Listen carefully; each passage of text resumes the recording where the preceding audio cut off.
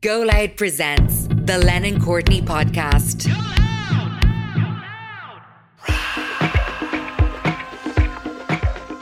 I'm Sonia Lennon. And I'm Brendan Courtney, and you're listening to the Lennon Courtney podcast. This week, it's the Thinking Woman's Guide to Hyperwealth.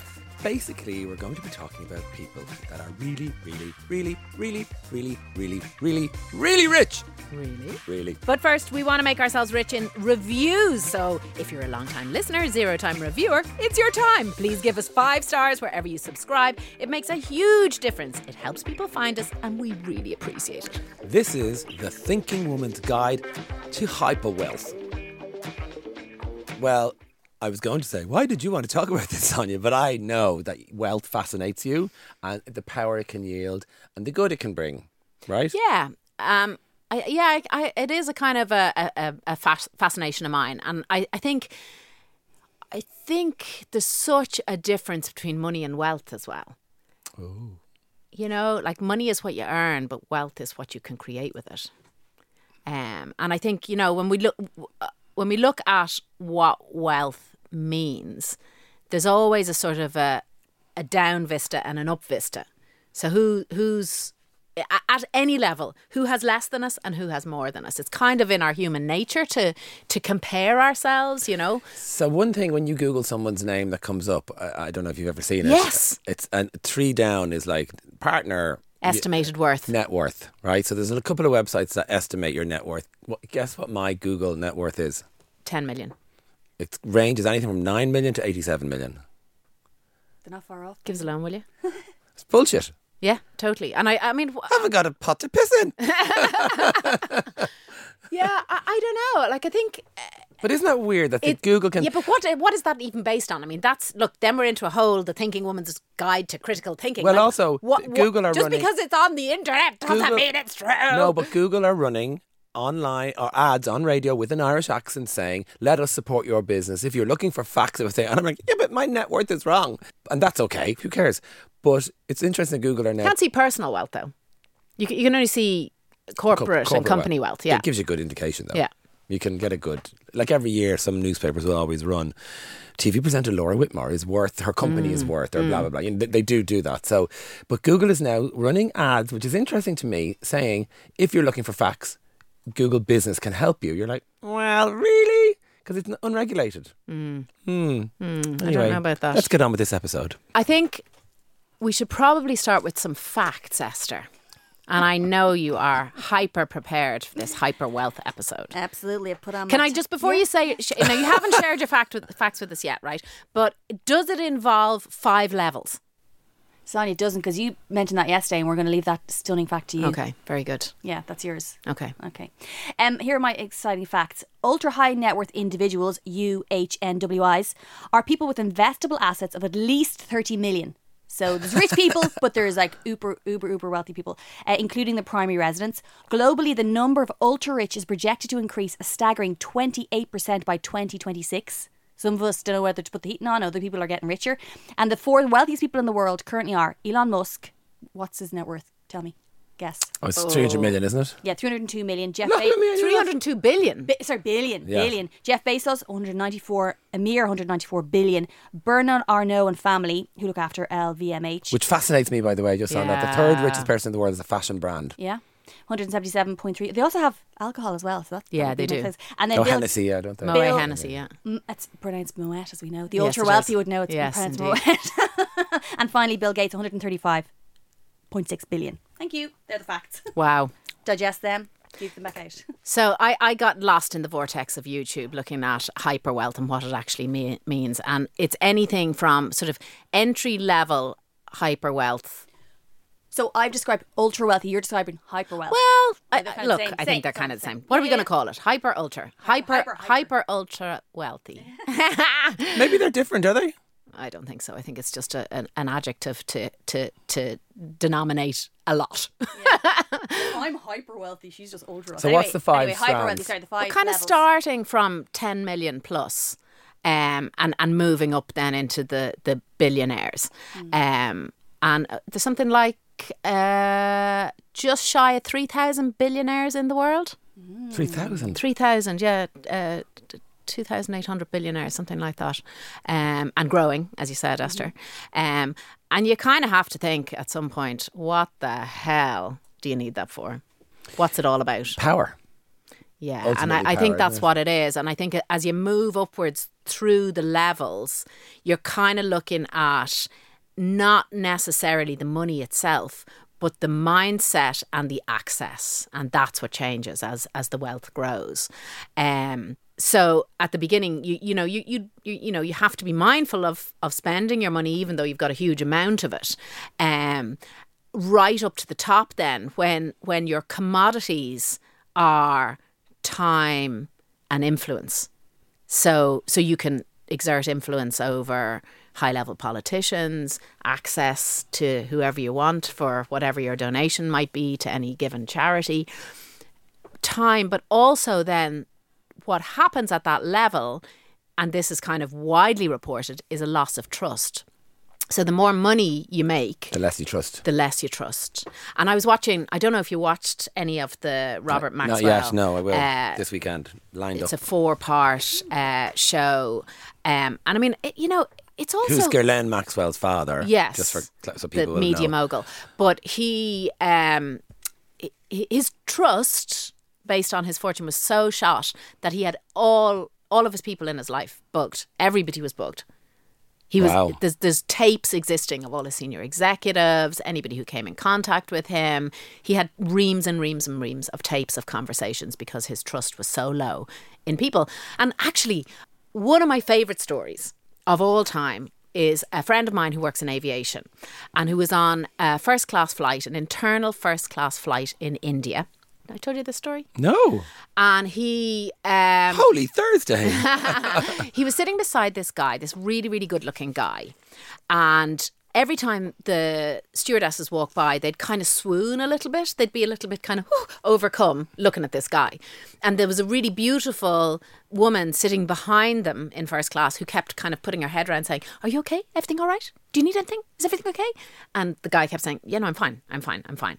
And so my friend was sitting beside this guy, this Indian guy, and he had an Irish passport in his lap, right? So my friend said, "I'm terribly sorry. I have to ask, you have an Irish passport? How do you have an Irish passport?" He said, "Oh, my dad was actually a preacher in Northern Ireland. I grew up in Northern Ireland, and then the family moved back to my mother's home in India. So, I grew up in Maharafelt." Right? And this guy, this beautiful Indian guy. And so my friend said, "Oh, wow. And can I ask you, who are you? Everybody seems to be enthralled by you." And he said, "Well, do you know Brad Pitt?" And my friend said, "Yes." And he said, "Well, I'm India's Brad Pitt." Wow. Right? He's like, "Oh my God." He said, "Yeah, no, I'm really big, really big Bollywood star, kind of the biggest." So my friend said, "Oh, wow. How did that happen?" He said, "Well, I'm actually a trained architect. And on my first day in my new job with this big architecture firm, I went on set for a TV commercial for this new development that we were doing, this big swanky apartment development. We were going to make a big swanky ad, sell the apartments for major money. And the star, who was a big Bollywood star, didn't show up. So the director of the ad said to me, 'You're a good looking guy. Will you stand in front of the camera and take his place?' So he said, I did. And that was the beginning of it.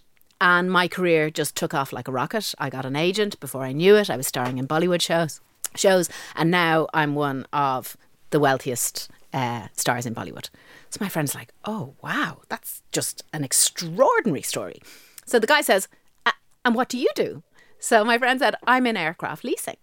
And he's like, "No way, are you?" And he's like, "Yeah, I am." He said, "I'm just about to buy a private jet." He said, "Are you? What are you about to buy?" He said, "I'm about to buy a blah, blah, blah, blah." He said, "Okay. And can I ask you a little bit about your usage and what you plan to do with it? Is it internal? Is it international? What sort of mileage are you going to do? How many people are travelling? La, la, la, la, la. Got the whole spec and the whole brief for what he needed. And my friend said to him, "Okay, so you're way over-spec'd for your needs. Whoever's selling you this jet is overselling you. And I suggest you buy a blah, blah, blah, blah instead," which was 3 million cheaper than the one he was about to buy. So your man said to him, "Oh my God," he said, you are the first person that I have met in the last 20 years who has saved me money. Wow. He said, I'm throwing a big party in my home in Delhi tonight. Please come and be the guest of honour. And they're still friends. Wow. So he basically, because he was wealthy, people were just leeching. Everybody was leeching off him. Yeah. You know, and I can see that in some friends of mine who are very, very wealthy. It's hard. It's hard to know who's in it for you as a human and who's in it for the money. So here's a mad one. You know, and I can tell it now because she's passed away, but Edie Sedgwick from from the Factory, you know, she was Andy Warhol's right-hand woman. Her sister, I hung out with her a couple of times. Remember I told you about this? I can't remember her name. Sedgwick. Her name is Sedgwick, Edie Sedgwick's sister.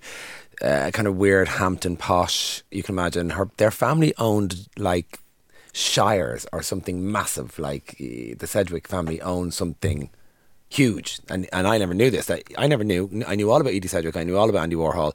Edie Sedgwick was kind of this beautiful looking. Susanna Sedgwick? No. Catherine, Alice, Pamela Sedgwick? Alice Sedgwick, yeah. Okay. That's funny. And she was super nice. And she was a friend of my friend Leanne's, who listens to the podcast actually, and it was really exciting. Hi Leanne. Yeah, it was a few years ago. A very good friend of Leanne's actually, and she since passed away tragically actually. I was out a couple of times at Alice, and she's fascinating. So she was Edie's sort of straight-laced sister, but she's also an artist, and she lived in the family seat in Hamptons, and they had if you look at what the Sedgwicks' net worth as well, like they're just super uber rich. And I remember we went to Pizza Express, and me fighting, going, no, you're not paying. And Leanne was like, that's just the way it is. She just pays. And I was like, yeah, but I don't want to be that person that looks down in a, you know, I'm quite generous and I like to pay my way. Very blah, blah. generous. And she was like, no, it's just different with her. It just gets done. I was like, that's really interesting. Now, and Leanne is not a taker in any way, but she said, with her, that's what she does. It's no point fighting. Leave it. I thought it was very interesting, you know. And I suppose in her case, that's deep wealth. So that's legacy wealth. Yes, of course. And that's not... At that level, it's not about the money. But I still think what Esther's saying, I still felt that there was, by doing that, she created a difference between us. Yeah. Automatically. And funny, when I was in my 20s and I started making a bit of money, I paid for everything for my friends for a few years. And it was Alan, God rest his soul, who said, you paying for stuff makes me feel shit one night. I was like, wow. And I realised by paying for stuff, here's the shocker, I was actually controlling the situation. I didn't realise I was doing that, but I actually was. You come, I'll make you all come where I want you to come. And it wasn't as literal as that, but you kind of elevate yourself a little bit when you pay the group. And you're always young and naive. Now it is honestly and genuinely just because I'm there and that's what's happening, or we split it or whatever, so I'm much more relaxed about it. But there is a kind of an elevation of paying, an ownership. So it's a kind of a two-way street. Do you know what I mean? Yeah. Because we're still human. We still sleep. My dad always said to me, no matter how rich you are, you can only sleep in one bed. Yeah.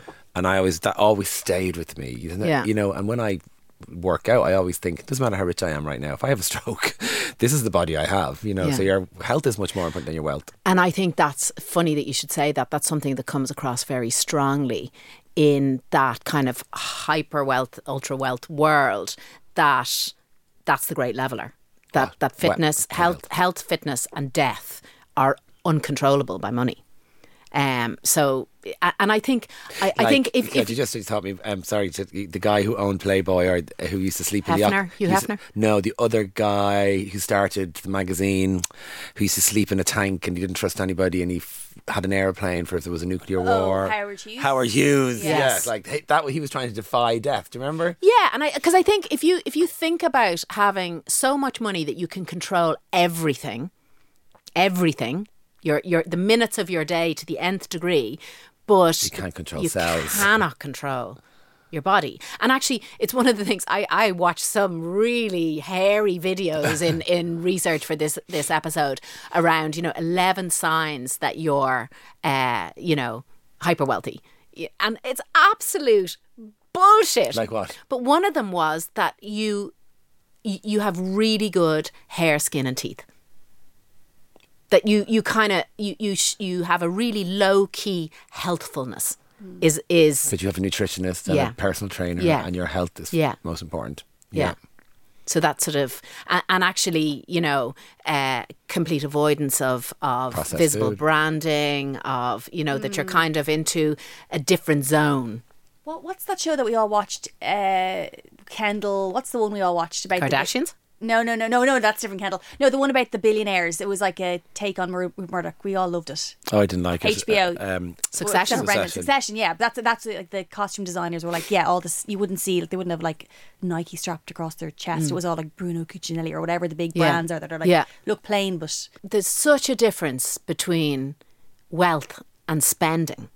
They're two completely different things, and you look at some of the trappings and these kind of tokens that prove that you're, hyper wealthy. And the fact that you even need to prove it seems so gauche and so wrong. So, 800 million castle overlooking the Pacific in Malibu. Like, that actually, when you look at the pictures of it and the video of it, it's disgusting. Like, it's disgusting, and every balustrade is decorated with gold leaf, and the front door is solid gold. Like, what the hell? Like, you can buy an iPhone, a special limited edition iPhone for $1.5 million. That's solid gold, diamond encrusted. Like, what? What? Well, you're talking about the Middle East there, aren't you? You're talking about you give a lot of poor people lots of money really quickly. That's what happened with the oil in the 60s, and now it's running out, and you're talking about the ultimate displays of wealth. It's fascinating. And I mean, I don't even think it's necessarily, I don't think you can just geolocate it to one spot. And in fact, I'm going to go and have a look at an atlas. Let's take a break and come back. I think what you're onto is what your deep relationship with money is. And I think if you've got that kind of legacy comfort around wealth, the need to display it becomes less and less and less. Whereas if it's new to you... Yeah, but it's reputational. So you don't have to display it if it's reputational. It's funny, I've just been listening to The Irish Con Artist. Have you listened to that one? A woman who pretended she was from Irish royalty.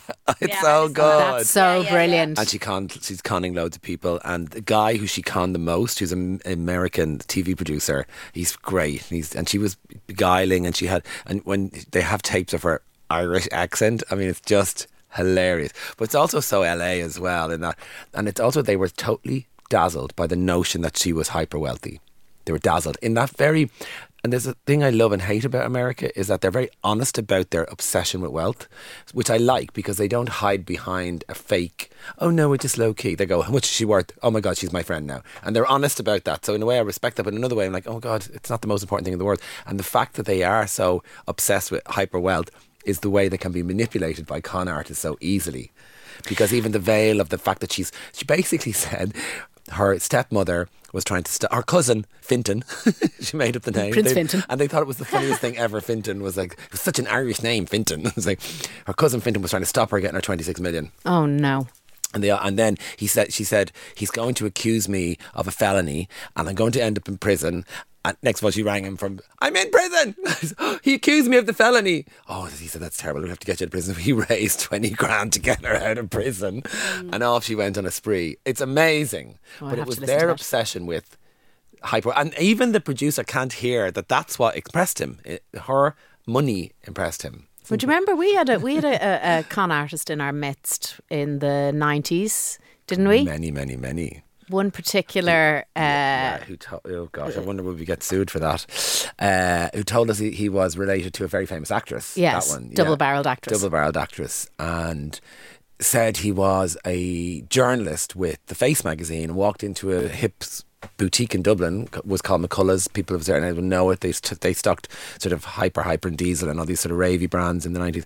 And he was very handsome, skinny, walked in and he said he was this person's brother and was embraced, sucked in. And actually, I'll never forget it. So he said he was Christopher Bonham Carter. Yes. And we don't reveal his real name. And everybody in around us believed him. And I didn't believe him. There was another two people who came into our... Dublin used to attract runaways because it was English speaking but just not quite London.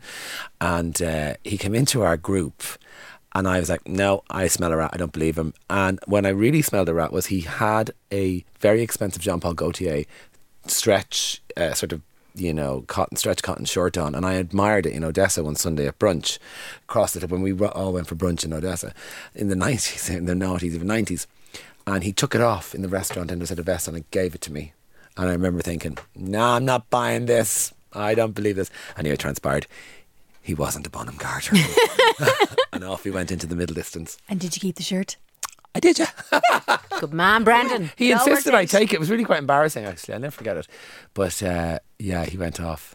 But Sonia, if you I wonder where he is. if and when your dream of being uber wealthy comes true, what would your hyper wealthy life look like? What do you think? How would you design it? What would you remove? First of all, me and Brendan were gone. We accept that already. Oh, Hold no. on to We'd get you. You're- jobs. We'd be in the dressing room folding things. She'd bring us on a holiday to a Yeah, castle yeah, in yeah. Bavaria. You'd be Yeah, scrunching the would. back of her hair because you'd be stretched around. More volume, more volume. Bigger.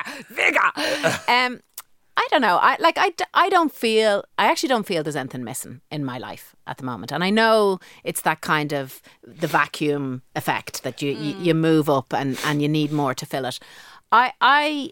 Like, would you retire? No way. You see, that's the difference. I will never get to be hyper wealthy because as soon as I can pay my rent without working, I will retire and will take projects as I see them fit.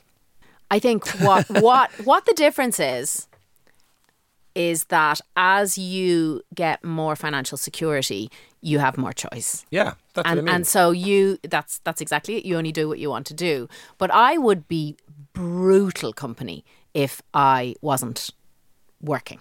What I call work is actually Not work. Not work. It's play. Like, I love what I do, and if I was sitting at home twiddling my thumbs, or if I didn't feel like I had purpose, I wouldn't like that. Yeah, I'm pretty good with that. Be content. Oh, my toenails are growing. Let's watch them. I think you'd get bored. Yeah, but I'd write, or I would, I'd fanny around. I'd be great at it. Yeah. I'd move cushions. Like I'd decorate homes, and I'd do. I remember being on a flight from Cape Town, and we got upgraded. No, we didn't get upgraded. We bought the stupid fucking first class flight on Wayne's credit card, and this really handsome gay guy, big baldy guy, really handsome actually, and he was flirting with Wayne. I remember it was kind of annoying me. This is in 2003 or 4, right? We had the house in Cape Town, and he was younger than Wayne and a year older than me. So I was like 34. He would have been 35, 36, and he was real English, normal guy, but they kind of fit, nicely dressed. But he was my age, but in first class on his own. Like, he wasn't relying on his boyfriend's credit card to pay for this stupid flight. Sorry, it wasn't first class, it was Virgin upper class, which is the same kind of thing. Anyway, so we're at the bar in the first class cabin, it's kind of fab. And I'm trying to suss out, we couldn't afford to pay our rent in London. And so I was kind of angry that we're in this stupid cabin, but I was like, gotta drink anyway because it's free, right? So I got chatting to the guy, and I was like, yeah, how are you in here? Being kind. He said, yeah, I don't work. And I was like, how old are you? He said, I'm 36. I said, why didn't you work? He said, an ex, and I'm kind of into older guys. I was with this guy for a long time, and he died, and he left me like 4 million. So I'm independently wealthy. And that's the first time I ever heard that phrase. I was like, oh, what does that mean? Independently wealthy, and can I have some? So I said, like that, are you not bored? And he said, oh dear Lord, no. He said, managing 4 million is a full-time job, and where I put my money is very important. And then I go to the gym a lot, and I look after my nutrition, and I fill my day. And I said, really, did you work? He said, oh yeah, no, I worked full-time for years, and now my day filled, like, I can't believe it, and I don't actually work because I live off the money I have. I want that. But I was a little bit inspired by that, and that was the kind of, I was like, so what point did you get that you don't have to work anymore? He said, well, the interest alone is quite a lot. Well, that's, Warren Buffett had read every book on building wealth in his local library by the age of 11. And that's... What a nerd. what a wealthy nerd. But that's about understanding what money can achieve. It's not about them. Not about the making money. It's about the sweating the money. I think you have a very healthy attitude, and I'm not blowing smoke up your ass because I would tell you the truth if I didn't like it, towards wealth, and it's inspiring. It's good, but there are people who don't. They're just and it doesn't work for them because And God love him, my father was a bit like that. He was just obsessed with the end goal and he wasn't thinking about what it would do. And I think that's where it kind of fell down sometimes in its thinking.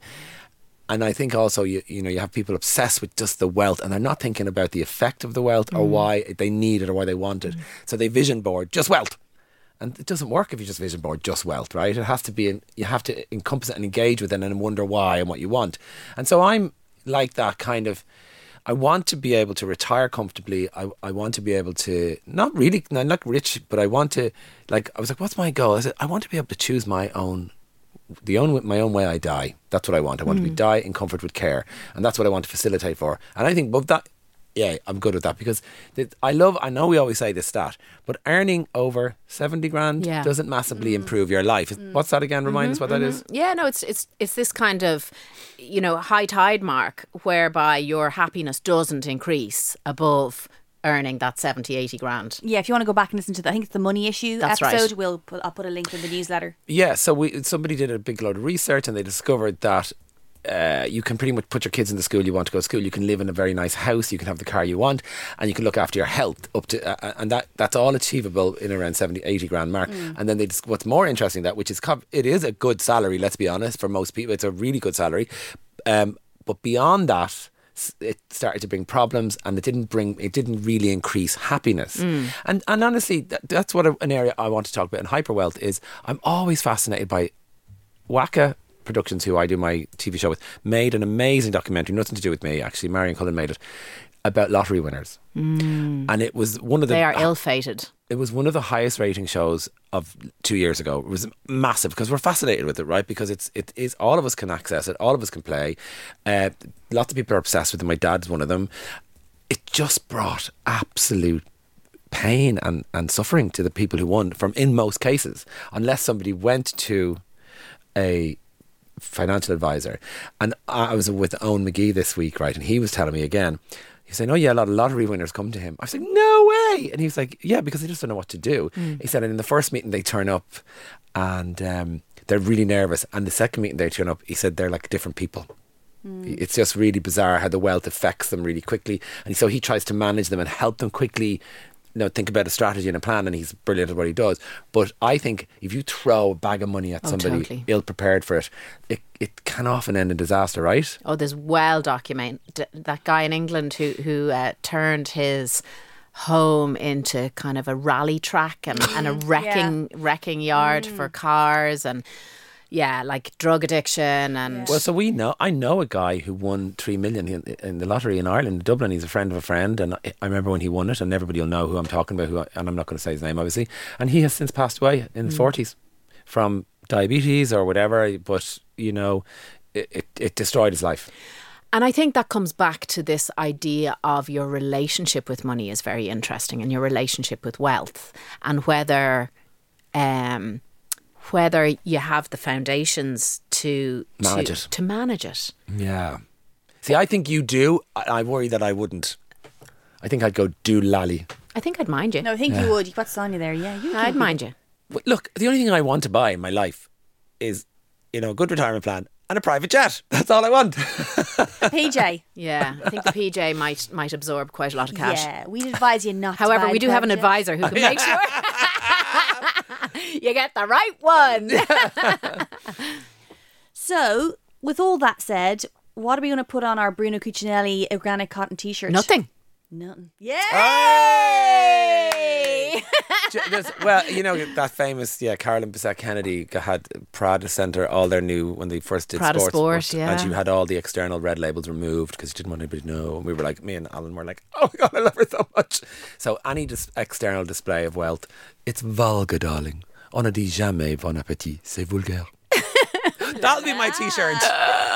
We never say. Do you know that? Did I tell you that story? No. Very quickly, Alan was went as over to learn French and was working with the Cacharel family, as he would do, and his job was to teach Jean-Luc and Pierre, the two sons who were 6 and 8, tennis. That's all he had to do, and give them a bowl of soup. And the Baroness Cacharel was standing in the kitchen smoking a cigarette, the bouffon up, and he put down this is Baroness Cacharel. This is old French royalty, right? As you don't get any higher snobbery.